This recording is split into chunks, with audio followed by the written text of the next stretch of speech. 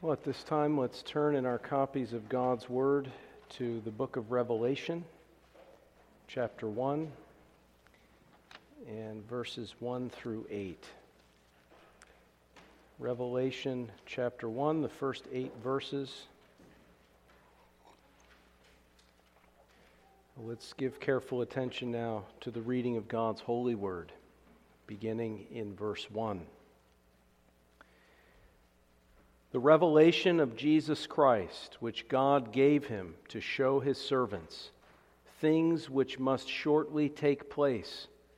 And he sent and signified it by his angel to his servant John, who bore witness to the word of God and to the testimony of Jesus Christ, to all things that he saw.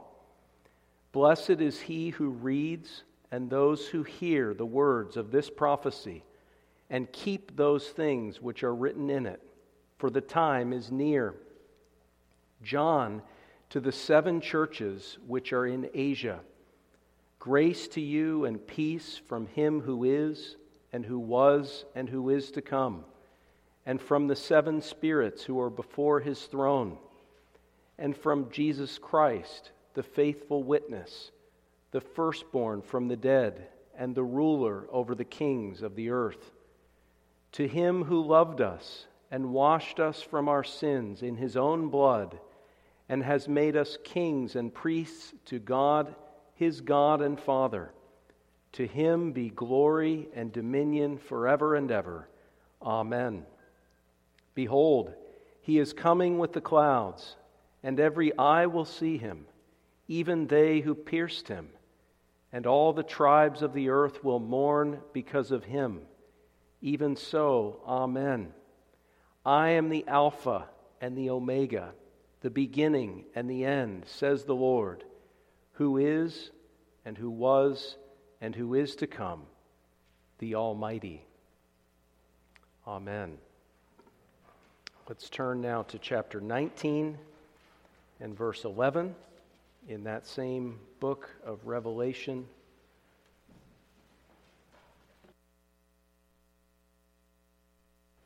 Revelation 19, verse 11, and with God's help, we'll be reading up through chapter 20 and verse 10. Once again, let's hear God's word, beginning this time in verse 11. Now I saw heaven opened, and behold, a white horse, and he who sat on him was called Faithful and True, and in righteousness he judges and makes war. His eyes were like a flame of fire, and on his head were many crowns. He had a name written that no one knew except himself. He was clothed with a robe dipped in blood, and his name is called the Word of God. And the armies in heaven, clothed in fine linen, white and clean, followed him on white horses. Now out of his mouth goes a sharp sword, that with it he should strike the nations, and he himself will rule them with a rod of iron. He himself treads the winepress of the fierceness and wrath of Almighty God. And he has on his robe and on his thigh a name written, King of Kings and Lord of Lords.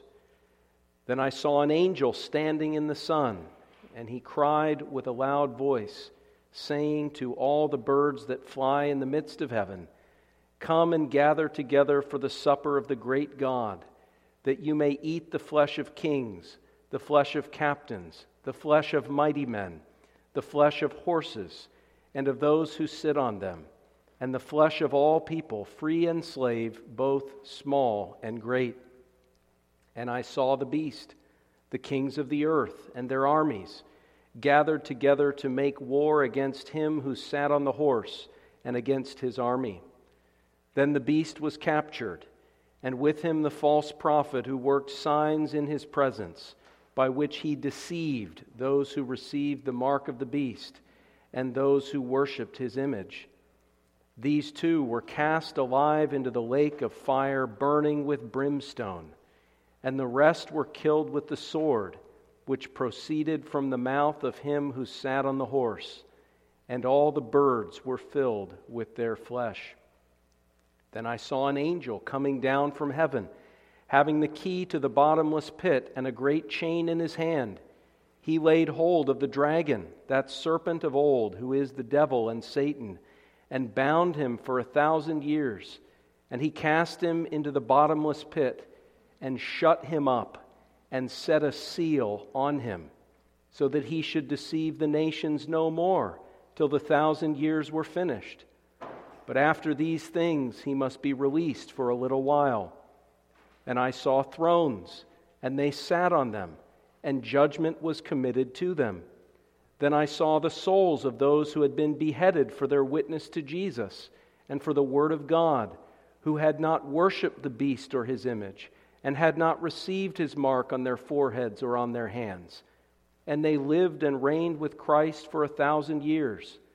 But the rest of the dead did not live again until the 1,000 years were finished. This is the first resurrection. Blessed and holy is he who has part in the first resurrection. Over such the second death has no power, but they shall be priests of God and of Christ, and shall reign with him 1,000 years. Now when the 1,000 years have expired, Satan will be released from his prison, and will go out to deceive the nations which are in the four corners of the earth, Gog and Magog, to gather them together to battle, whose number is as the sand of the sea. They went up on the breadth of the earth and surrounded the camp of the saints and the beloved city. And fire came down from God out of heaven and devoured them.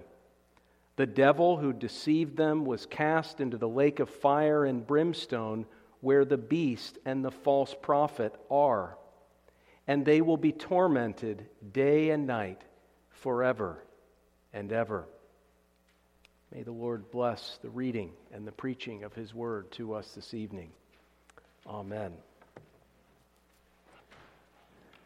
Well, seeking the Lord's help and blessing this evening, let's turn back to Revelation chapter 1, the passage that we read from the introductory verses to this book of the Revelation.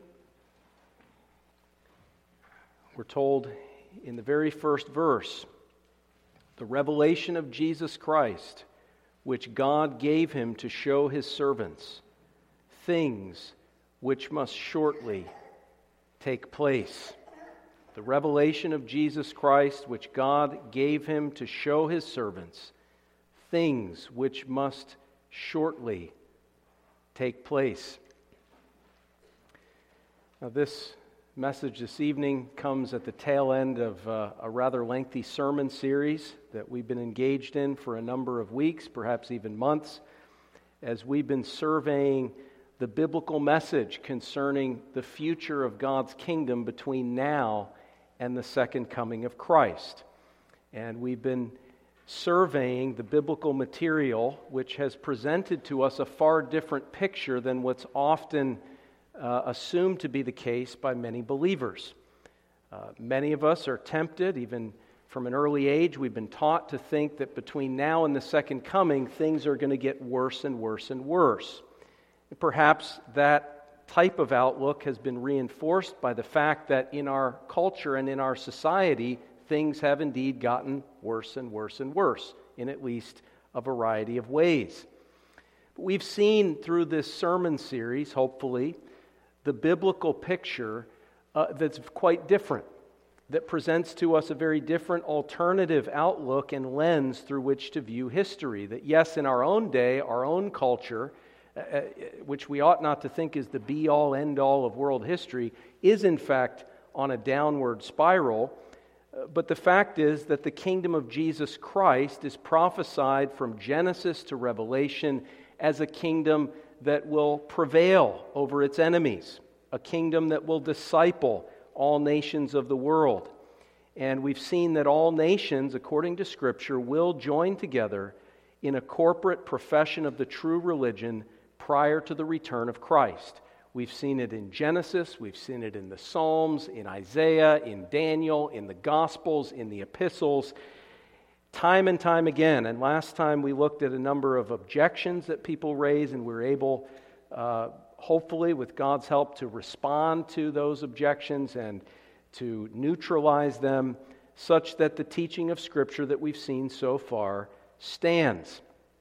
That teaching that you can really see presented, just to give you one example, Psalm 22, after it presents the humiliation and suffering of Christ for the sins of his people, it then presents his exaltation, his resurrection, his ascension to the right hand of God, and his seating, his enthronement at the right hand of God, and the fruit that is to follow through the gospel. Verse 27, all the ends of the world shall remember and turn to the Lord, and all the families of the nations shall worship before you.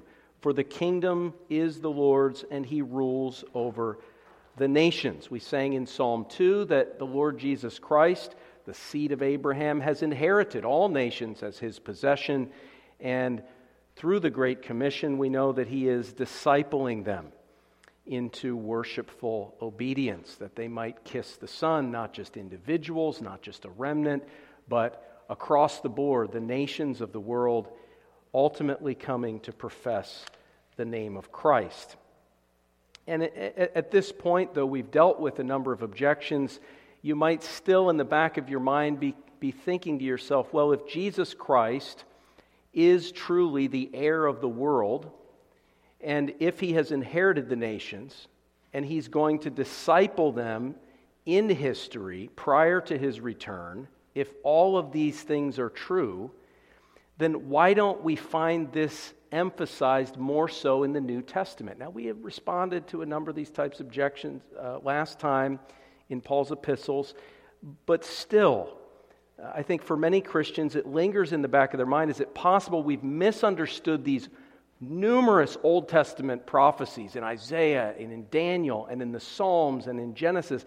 Is it possible that we've misunderstood these things because we come to the New Testament, and do we really see that emphasis upon history and upon the dealings of Jesus Christ with entire nations of the world, not just with individuals, not just his return at the end of the age to judge the world, but where do we see the New Testament emphasis upon his historical dealings with the nations of this world during the New Testament period? I mean, wouldn't you expect perhaps even an entire book of the Bible to be written concerning that subject? And of course, if we're expecting that, the Lord doesn't disappoint us, because we do have an entire book of the Bible written and devoted to that major theme, the dealings of Christ with the nations of the world during the New Testament period between his ascension and his return in glory. We have just such a book. In fact, it's the last book and crowning achievement of the entire canon of Scripture. This is the book of Revelation. Now, this is a book that we need to deal with and handle with care.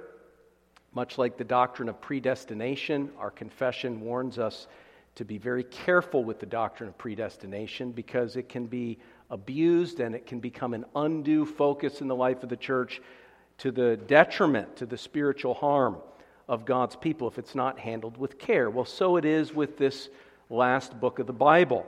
Perhaps you've met many people that have come up to you and claim to be Christians, and you ask them, what they believe. And I've had this happen when I'm out street evangelizing and things like this, and someone will say, well, I'm not all that familiar with the Bible, but I have a favorite book, the book of the Revelations. And then they go on and begin to tell you all kinds of, in some cases, crazy ideas that they learned on television about biblical prophecy charts. And many of us can become drawn in to study, quote-unquote, the end times or biblical prophecy in an unhealthy way that distracts us from our Christian life. And it's significant that John the Apostle addresses that right from the outset in this book of Revelation. Right in the very first verse, he says that this revelation was given by God to Christ to show his servants. This is a book that's not meant for people sitting in their theological armchair and sitting around meditating on biblical prophecy charts and not getting out and serving the Lord in a practical way. It's not meant to distract you from the heart of the gospel of Jesus Christ. It's not meant to distract you from your everyday service in the family, in society, in the workplace, and all of these different things. The book of Revelation is supremely practical, and it's meant to be part of a balanced diet of biblical truth and biblical practice. So God has revealed these things to His servants. And I would dare say, if you are sitting around in the armchair and you aren't actively serving the Lord, don't be surprised if He gives you over to one of these totally crazy views of biblical prophecy, because the people that are couch potatoes watching the televangelists wax eloquent on biblical prophecy, in a sense, that you get what you pay for. So God wants us to serve Him and prioritize what we know to be true and what we know to be right and good.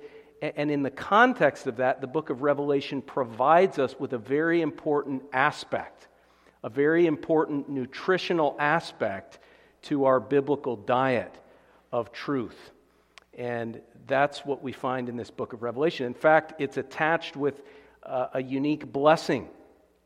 Verse 3, "Blessed is he who reads and those who hear the words of this prophecy." Now that's encouraging us to read it for ourselves. It's encouraging us as parents to read this book to our children in family worship. But I think if you look at verse 3 in particular, you can see that it's a blessing for the church to incorporate this book into its public worship. Blessed is he who reads. There's one person reading, and there's many people hearing the words of this prophecy.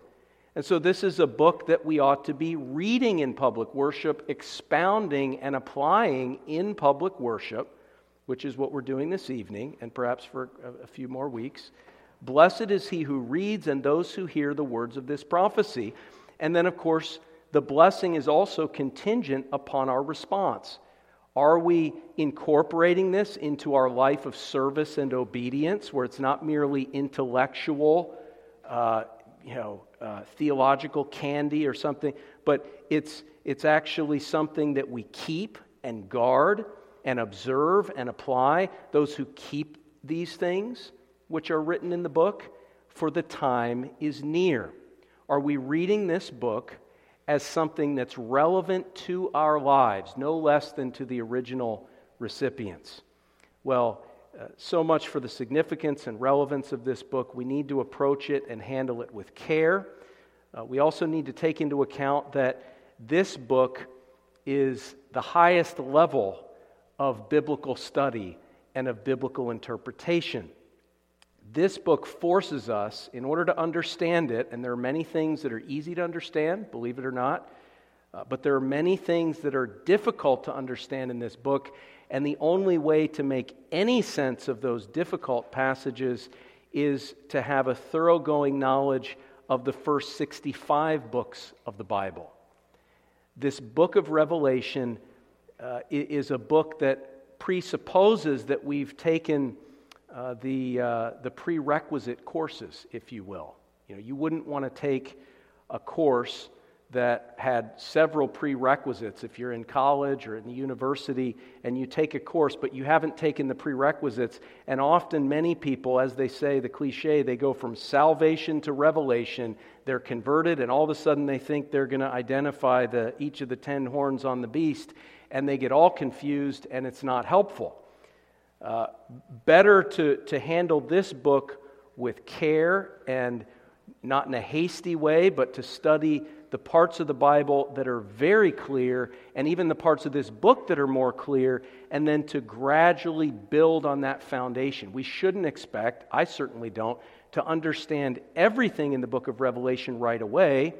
If you do understand it that way, you're probably making all kinds of mistakes, because it takes a gradual building of your foundation based upon the clear teachings of other books and based upon the clear teachings in this book. So it's a book that can be a real stumbling block if we're not careful, but a great blessing if we are careful.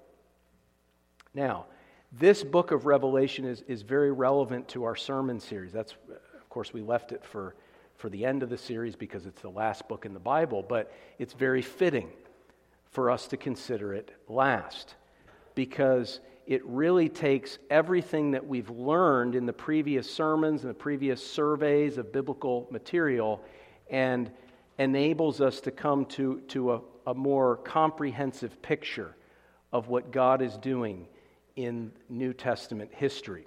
And in fact, that's exactly what this book of Revelation is all about. The book of Revelation employs what's called predictive prophecy to forecast major events, periods, and developments in New Testament history. Now, that may seem like a wild claim, a bold claim. I think we're going to see in a moment that it's totally vanilla. It's just what the text actually says. But the book of Revelation uses predictive prophecy. We can think of two types of prophecy.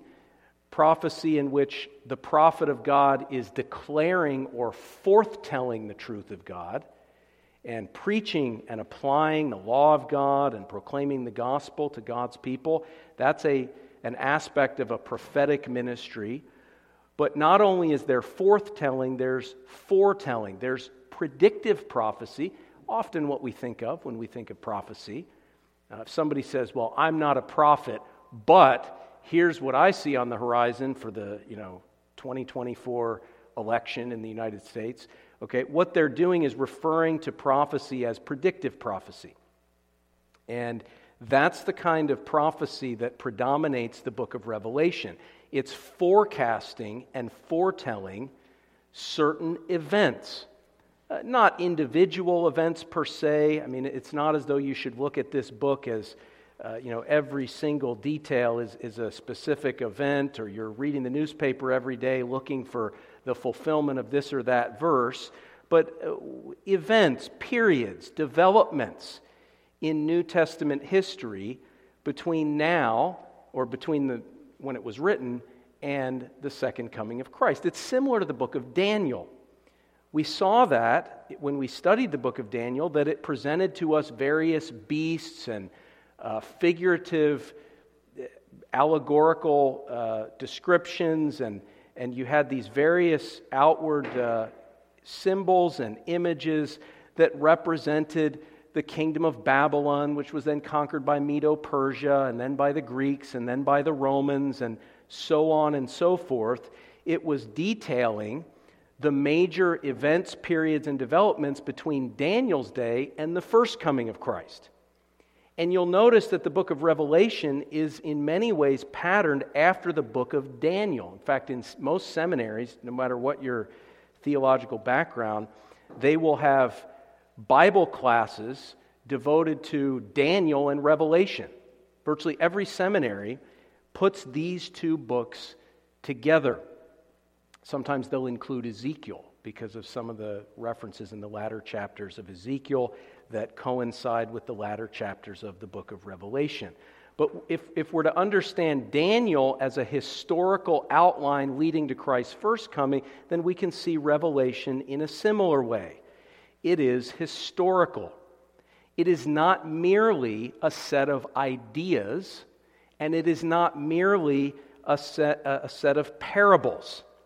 And this is, I think, unfortunately, a coping mechanism in the modern contemporary Reformed world, where we see all of the craziness out there, all of the elaborate prophecy charts and the rotten fruit that has happened in the church because of these things, and we're tempted to run away from the historical nature of the book of Revelation and to say, well, no, this is more like the book in Pilgrim's Progress, when Christian goes to the house of the interpreter. And there are these sort of symbols and these ideas and principles and general ideas that are set forth, and we're meant to apply these things.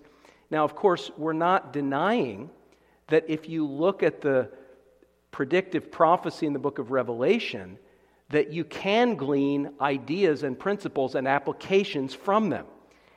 And in that sense, if you were to read a commentary or you were to listen to a series of sermons by a minister or a scholar who holds to this idealistic view that it's just a bunch of parables and ideas and images that have a general application, if you were to take in something like that, you would likely find it extremely edifying. And you would probably find that if we did a sermon series from the historical or historicist outlook, and then you compared it with the idealistic outlook, that the applications would in many cases be the same.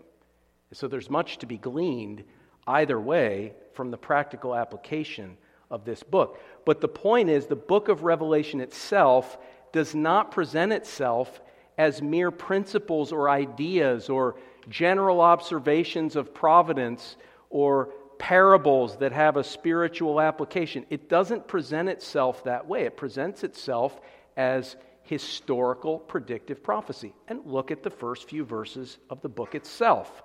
Don't take my word for it. Let's look and see what John says under the inspiration of the Holy Spirit. He says, the revelation of Jesus Christ, which God gave him to show his servants. Now, notice here the source of this book of Revelation. The word revelation is the word from which we get the word apocalypse. It means an unveiling. It means pulling back the curtain and revealing something. And this revelation has a source. It comes from God. We're told that God gave it to Jesus Christ, his Son, and that Jesus has revealed it to John the Apostle by way of his angel. So if you follow it, you have God the Father giving it to the Lord Jesus Christ as the mediatorial prophet of his church. Christ as the mediator sends it by way of this angelic messenger to John the Apostle, who writes down the visions. Of course, he sees the visions. He writes these things down in the book of Revelation under inspiration, and he then distributes it to the people of God. That's the source. That's what these first few statements are saying. When it says the revelation of Jesus Christ, it's telling us this is the revelation which Jesus Christ has received from God the Father to give to John, to give to us, to give to his servants. Who is the audience of this book of Revelation? Well, again, we've already said, it's his servants. Remember in the book of Genesis, God says concerning Abraham, shall I hide what I'm going to do from Abraham? God's planning to do something in history. He's going to destroy Sodom and Gomorrah for their wickedness. And he says, shall I hide this from Abraham? You see, God says, I'm going to reveal what I'm going to do to my servant Abraham, because I know that he's going to instruct his household and practically apply it and observe it and use it for practical benefit. So his servants, that's us, hopefully, the audience. But the content, this is what we're really after. The content. The content is future historical events. Notice, things which must shortly take place. And I want to emphasize this. Verse 1 is explicit. The content of the revelation is not Jesus Christ. This is I don't want to say age-old, but at least in recent ages of the church, a very common mistake. You'll hear this in sermon series and commentaries. It's a big mistake. When it says the revelation of Jesus Christ, it's not saying that the sum total of the content of the book is Jesus Christ. Of course, all Scripture proclaims Jesus. We're not doubting that. But what's being revealed is not Jesus Christ. That is a misreading. If you read it in context, the revelation of Jesus Christ, well, in what sense is it of Jesus Christ? Is it simply a revealing of ideas and facts and details about Jesus? No, that's not what it's saying. The sense in which it's of Jesus Christ is that it's from Jesus Christ. God gave this revelation to Jesus Christ, and now Jesus Christ has given it to John and to his servants by way of this angel. So it's a revelation of Jesus Christ, not in the sense that Jesus is the sum total of the content, but it's of Jesus Christ in that it's from Jesus Christ. And the content which comes next is this: what is being revealed? And the New King James does an excellent job of indicating this with that extended hyphen, which God gave him to show to his servants. Extended hyphen. That's what that's telling us is, here's what he's going to show his servants. Here's what he's revealing and unveiling in this revelation. What is it? Ideas, principles, and parables? Nope. Things which must shortly take place. That phrase is never used of ideas, principles, and parables, ever, in the New Testament. I mean, you could know that even without doing a concordance study. The phrase is crystal clear. Things which must shortly take place. Not ideas, principles, and parables, but events, periods, developments, things which must shortly take place. Ideas, principles, parables don't happen. Events do. History does. Developments, periods of time. It's a historical book. That is the content of this book. Now, no doubt there's all kinds of things intermixed in here, but the substance of the book, we're told, is historical. Whatever it's saying, even if we come to passages in this book where we don't even understand what it's saying and we have to throw up our hands, one thing's for sure, it's referring to things which are going to take place, events. We may not be able to figure it all out, and we may, at the end of it, the best we can do is just join in with the idealists and their relevant application. But we know that if we did understand it properly, it would be in reference to events. And so we need to recognize this. It's actually emphasized further along, verse 3. Those things which are written in it, for the time is near. These are events of history that are drawing near. Verse 19 of chapter 1. Write the things which you have seen, and the things which are, and the things which will take place after this.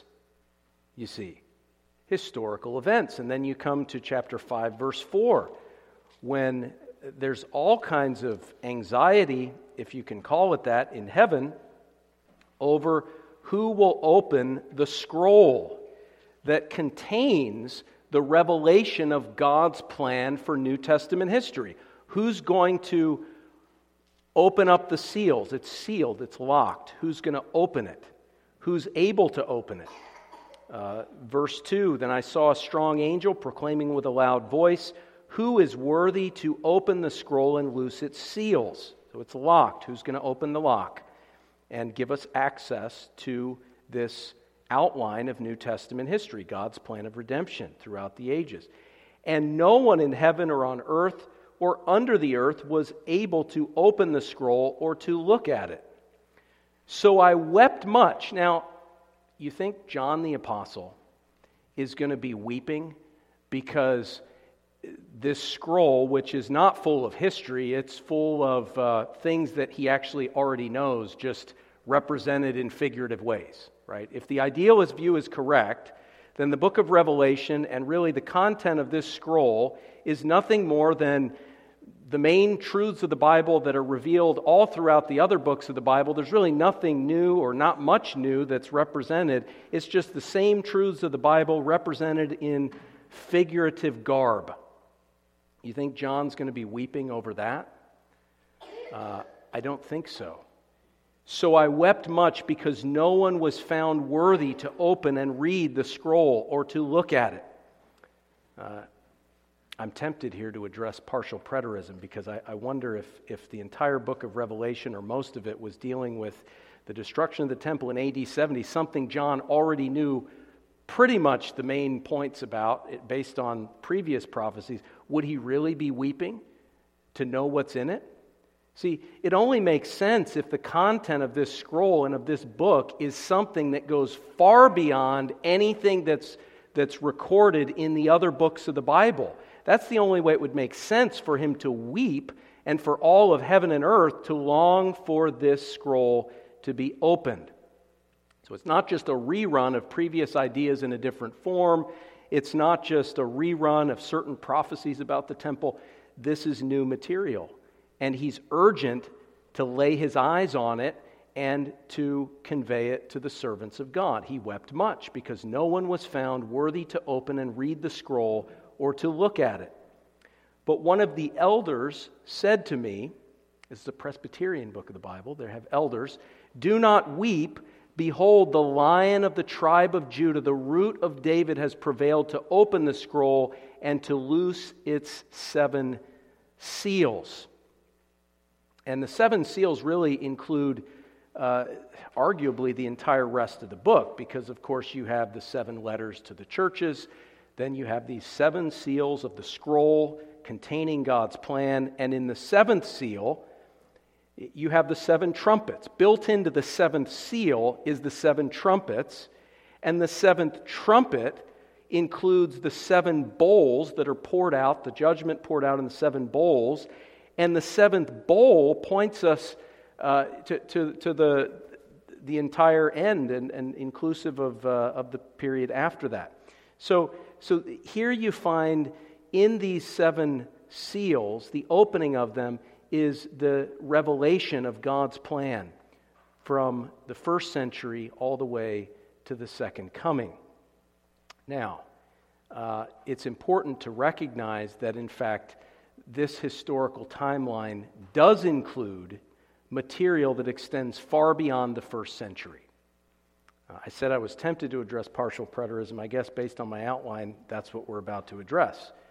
There are some people who think that the book of Revelation deals exclusively or primarily with events in the 1st century itself, prior to the destruction of the temple in AD 70 by the Romans, and that either none of it refers to anything beyond that, or only a few small portions at the tail end refer to anything beyond the 1st century. But that is not a faithful representation of this book. The timeline set forth in this book extends far beyond the 1st century. You can see that in some of the verses that I already quoted. For instance, verse 19, "Write the things which you have seen, and the things which are, and the things which will take place after this." So you have this outline of the book. There are the things that have happened, the things that are, and the things that come afterward. Now, I realize that some are going to point to the language that these things will happen shortly. And they'll say, you see, it's all the 1st century, or it's mostly the 1st century. Chapter 1, verse 1. Things which must shortly, quickly, swiftly take place. And they say, you see, the bulk of this book, or even the whole book itself, is devoted to things happening in the 1st century. But to take that stance is to ignore the proper interpretation of the Greek in this passage and in several similar passages. This is a common error that partial preterists, people that view the large part of Revelation as having happened in the past, or full preterists who think the whole thing happened in the past and there's no second coming. This is a mistake that they make, because the phrase "things which must shortly take place" can be interpreted in multiple ways. The verb there, "to take place," can just as easily be taken in an inceptive sense, so as to say things which must shortly begin to take place.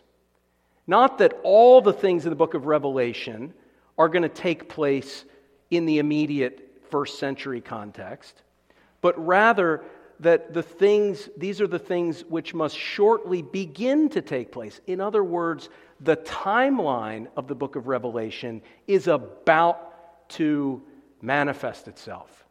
The timeline as a whole, if you look at the entire timeline, the timeline is about to begin. That's what it's saying.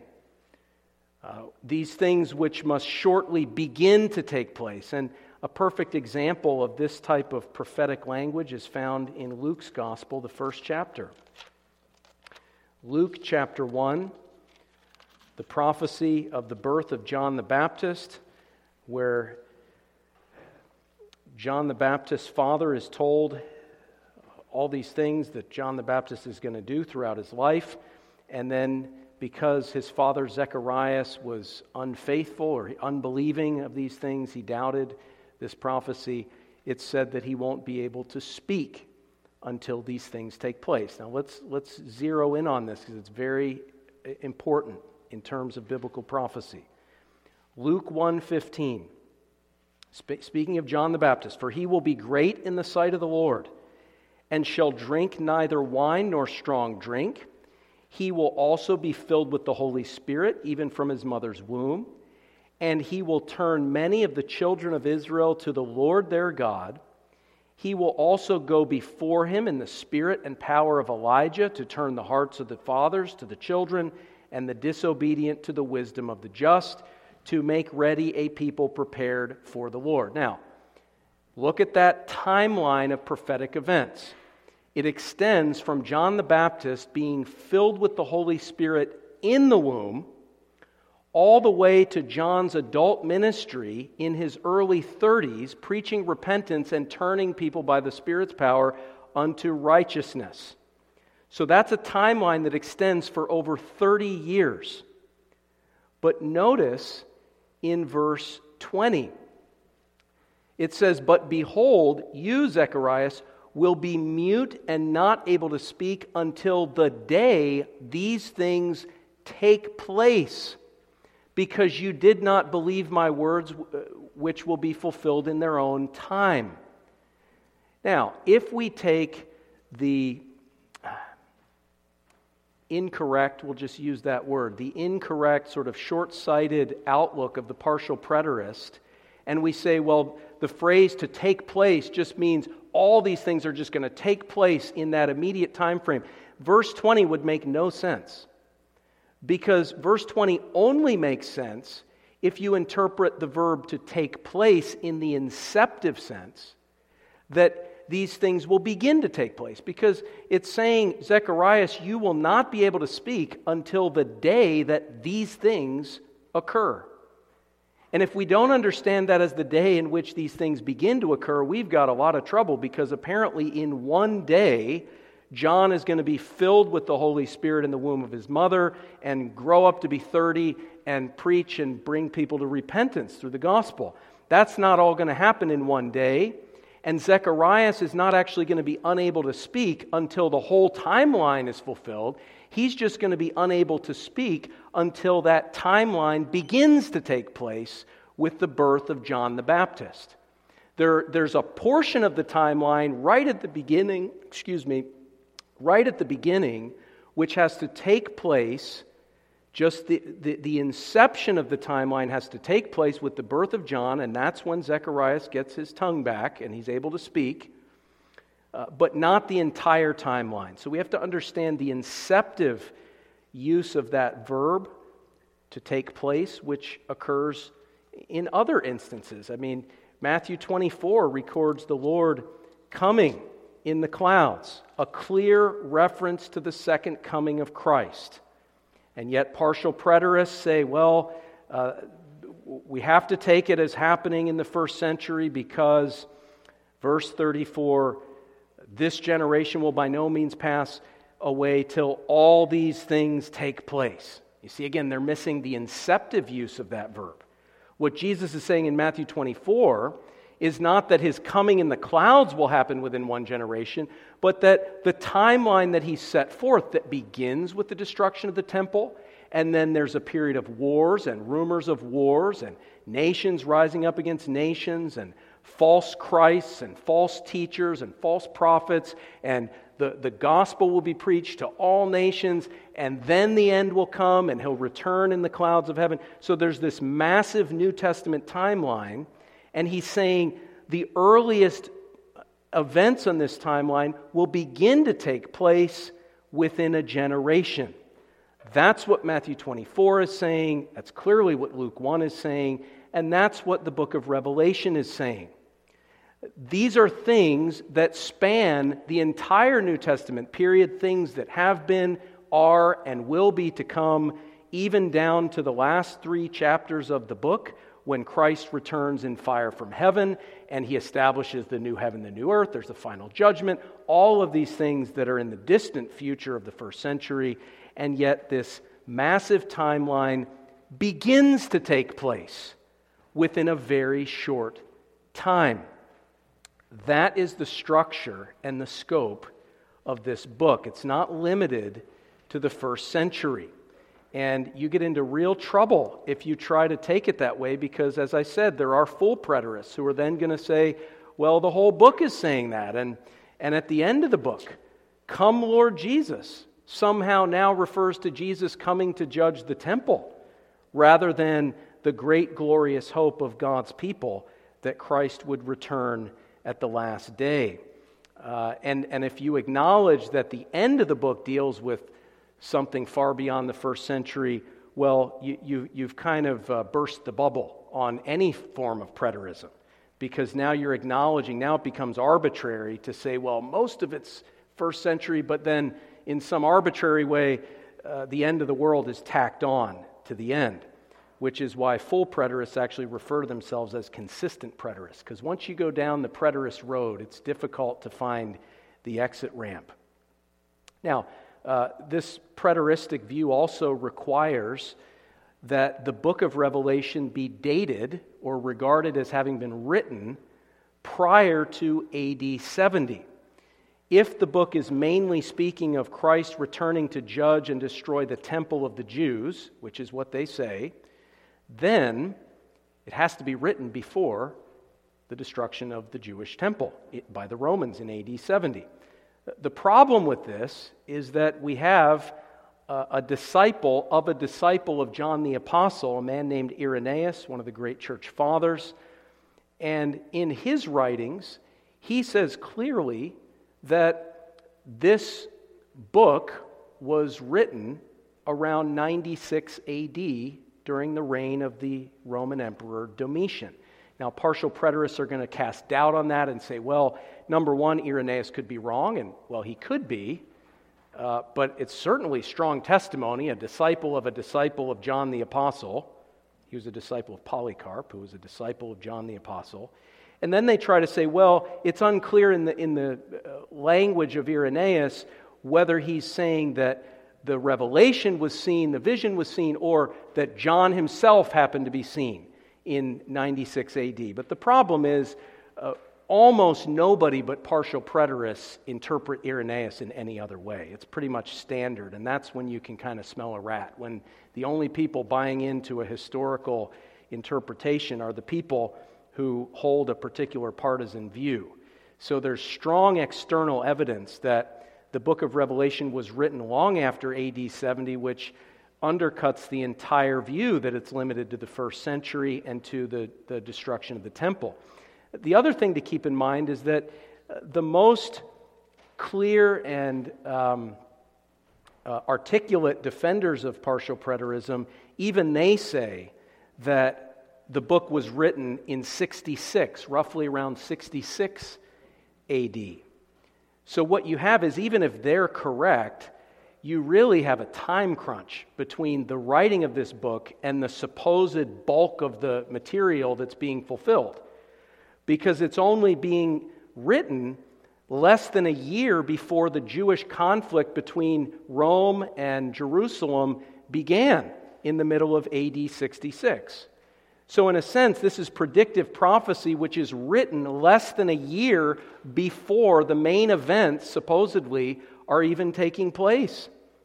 So it's really difficult to envision that. And in addition, you can think of the letter to Ephesus, which the Lord rebukes for having left its first love, the church in Ephesus.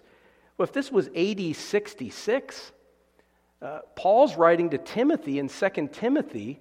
Most scholars believe that was in the middle of the 60s AD, perhaps 64, 65 AD. Timothy is the main elder or bishop or religious leader. He's an evangelist, associate of the apostles, however you want to say that. But he's really the main person in Ephesus right there around that same time. It's really difficult to square Jesus' letter to Ephesus in Revelation with 2 Timothy, and to think that Timothy is the angel of the church in Ephesus, or perhaps another problem is that you have John the Apostle writing 1st, 2nd, and 3rd John to churches presumably in Asia Minor. So when did he have the time to minister to these churches, to get to know them, and to send 1st John, 2nd John, 3rd John? Because most historians, church historians, and even partial preterists would say that John was in Jerusalem taking care of Mary, the mother of Jesus, up until pretty much the point where Rome threatened Jerusalem, and so John left and was displaced. Well, again, it's a time crunch. How does he go and minister to Asia Minor and build the rapport that is presupposed in his messages to these churches in Revelation? How does he write all these epistles and send them out? Because, of course, the preterists are saying that all the New Testament books were written before AD 70.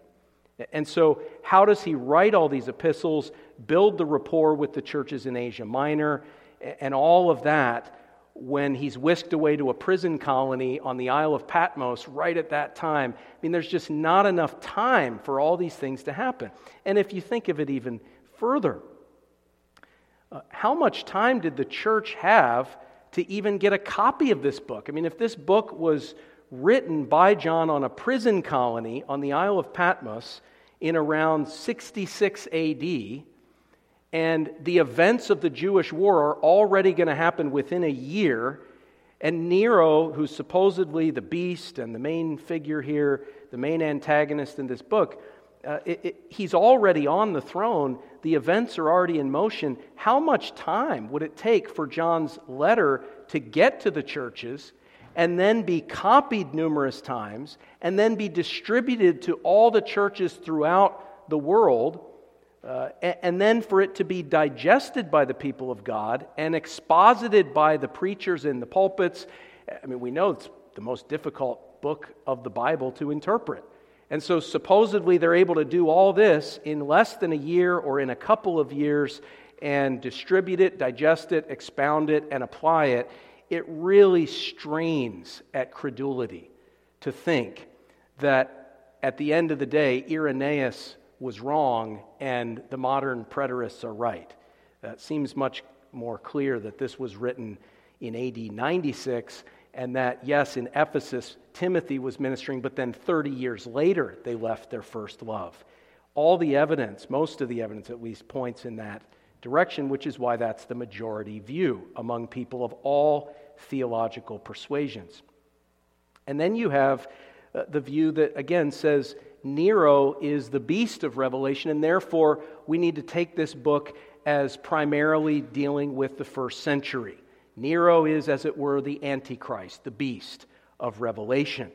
And they say, well, the number 666 is the numeric number. If you take a fringe spelling of Nero's name, if you put an N in there or a nu in there, Neron Caesar, Nero Caesar with a sort of creative spelling that they have found instances of it, but it's a bit alternative, then you end up with 666. And then they say, well, it's clearly Nero because we have a few manuscripts of the book of Revelation in the New Testament that say not 666, but 616, which would have been, as I understand it, the more conventional spelling, the more conventional numerical quality of his name. And so they say, you see, there were early Christians who understood this, right? And they put it in there because they were wanting people to understand this is Nero. So they're putting 666 and 616. The problem is, again, if you go to Irenaeus, he's very critical of these people. He's actually the one who tells us the background that, yes, there are these references to 616, and there are people who think it's Nero, but he's very critical of these people as if they're basically false teachers. And in fact, if they did doctor the manuscript so that everybody would know that it's Nero, there's a curse pronounced on them for that at the end of the book. If you fiddle around with the prophecy, If you take certain things out or add certain things or change one of the digits, that's not a good thing. That actually tells us that whoever was thinking that probably is not someone that we should be listening to in terms of their own interpretation. The final thing that's often used to try to demonstrate that this book is limited primarily to the first century comes in chapter 17, verses 8 and 9. And I know we're spending a lot of time on this, and so be it. I think it's important for us to nail down the content of this book, the structure, the timing. Otherwise, making applications from random proof texts and excerpts from the book really isn't going to carry much effect.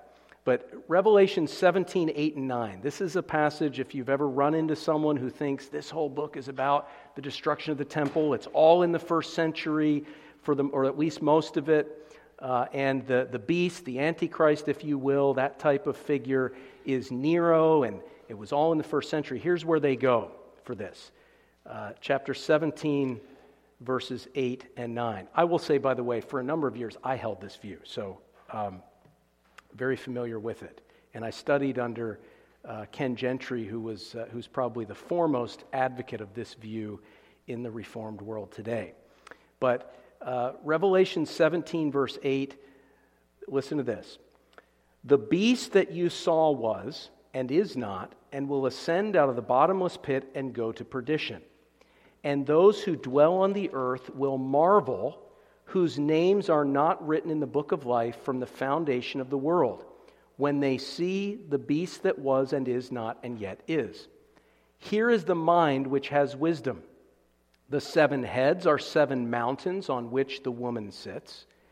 There are also 7 kings.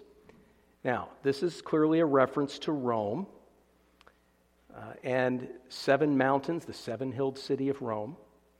And he's saying that the 7 heads are the 7 mountains on which this woman, this spiritual adulteress, harlot, we don't have time to get into that at this point, but she's sitting on this city of Rome, as it were.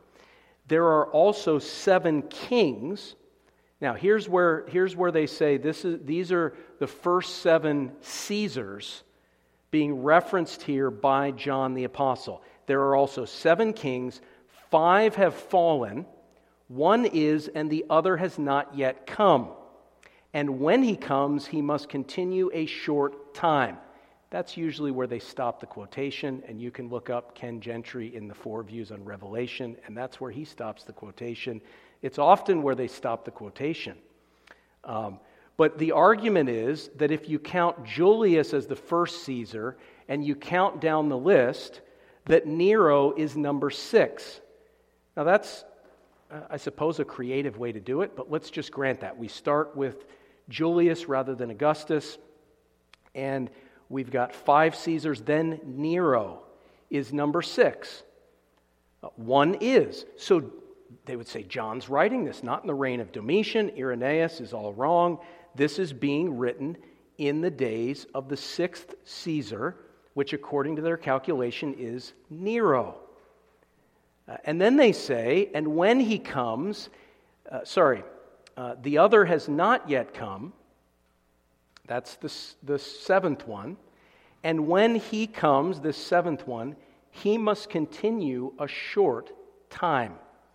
And they say, you see, you've got Nero number 6, 5 have fallen, Nero is, John's writing it in the 60s AD, and the 7th Caesar was Galba, and he reigned for 2 years, which was a short time, and they've got it going. They've got all their momentum.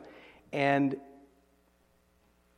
they just often don't continue into verse 11, which causes that whole speculative framework to fall to pieces.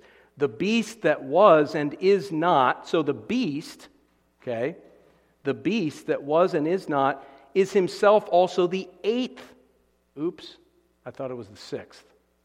See, they don't quote the part that says that the beast, in terms of John's enumeration, is not technically the 6th. Now you could say, well, the 6th is wounded and the 8th is sort of a resurrection of the 6th, but John calls him the 8th.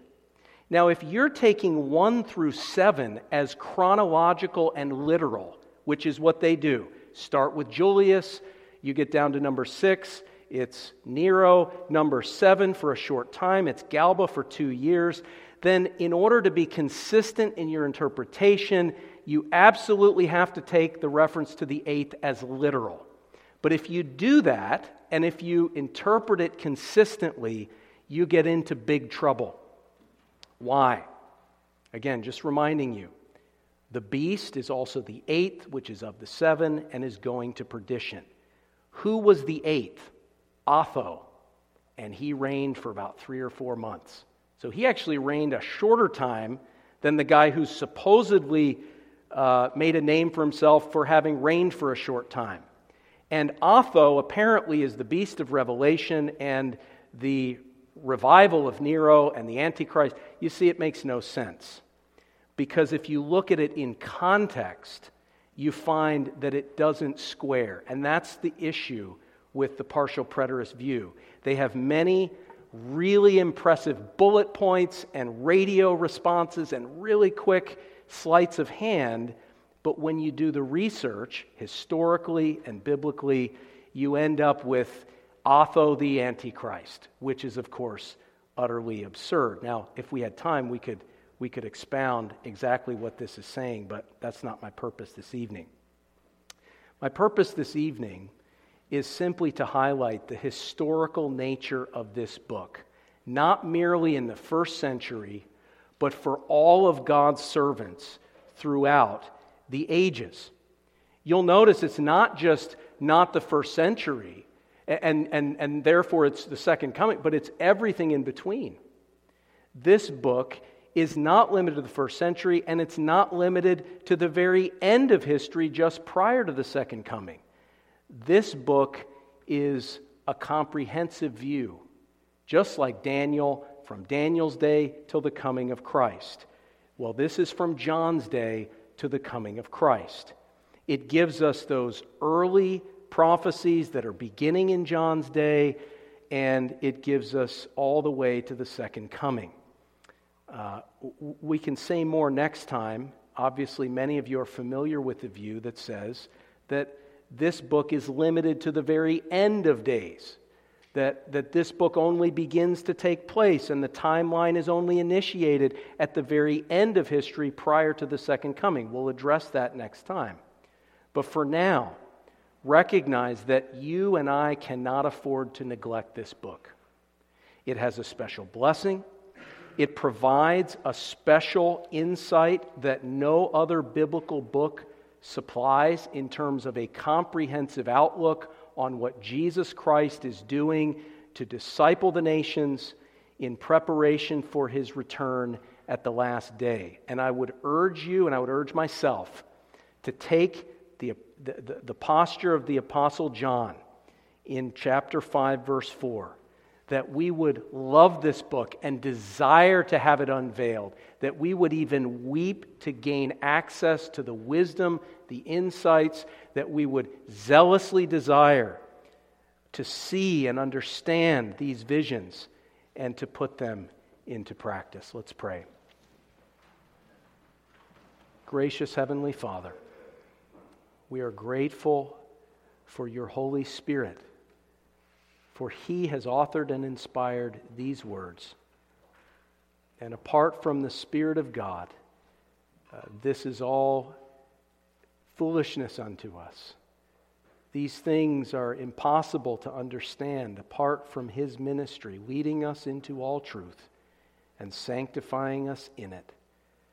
But we pray that as we study in these last few sermons of this series, as we study this book and how it presents this optimistic outlook on Christ's work among the nations, that we ourselves would be sanctified and equipped to serve our Lord Jesus Christ and to advance His kingdom. We ask in His name, amen.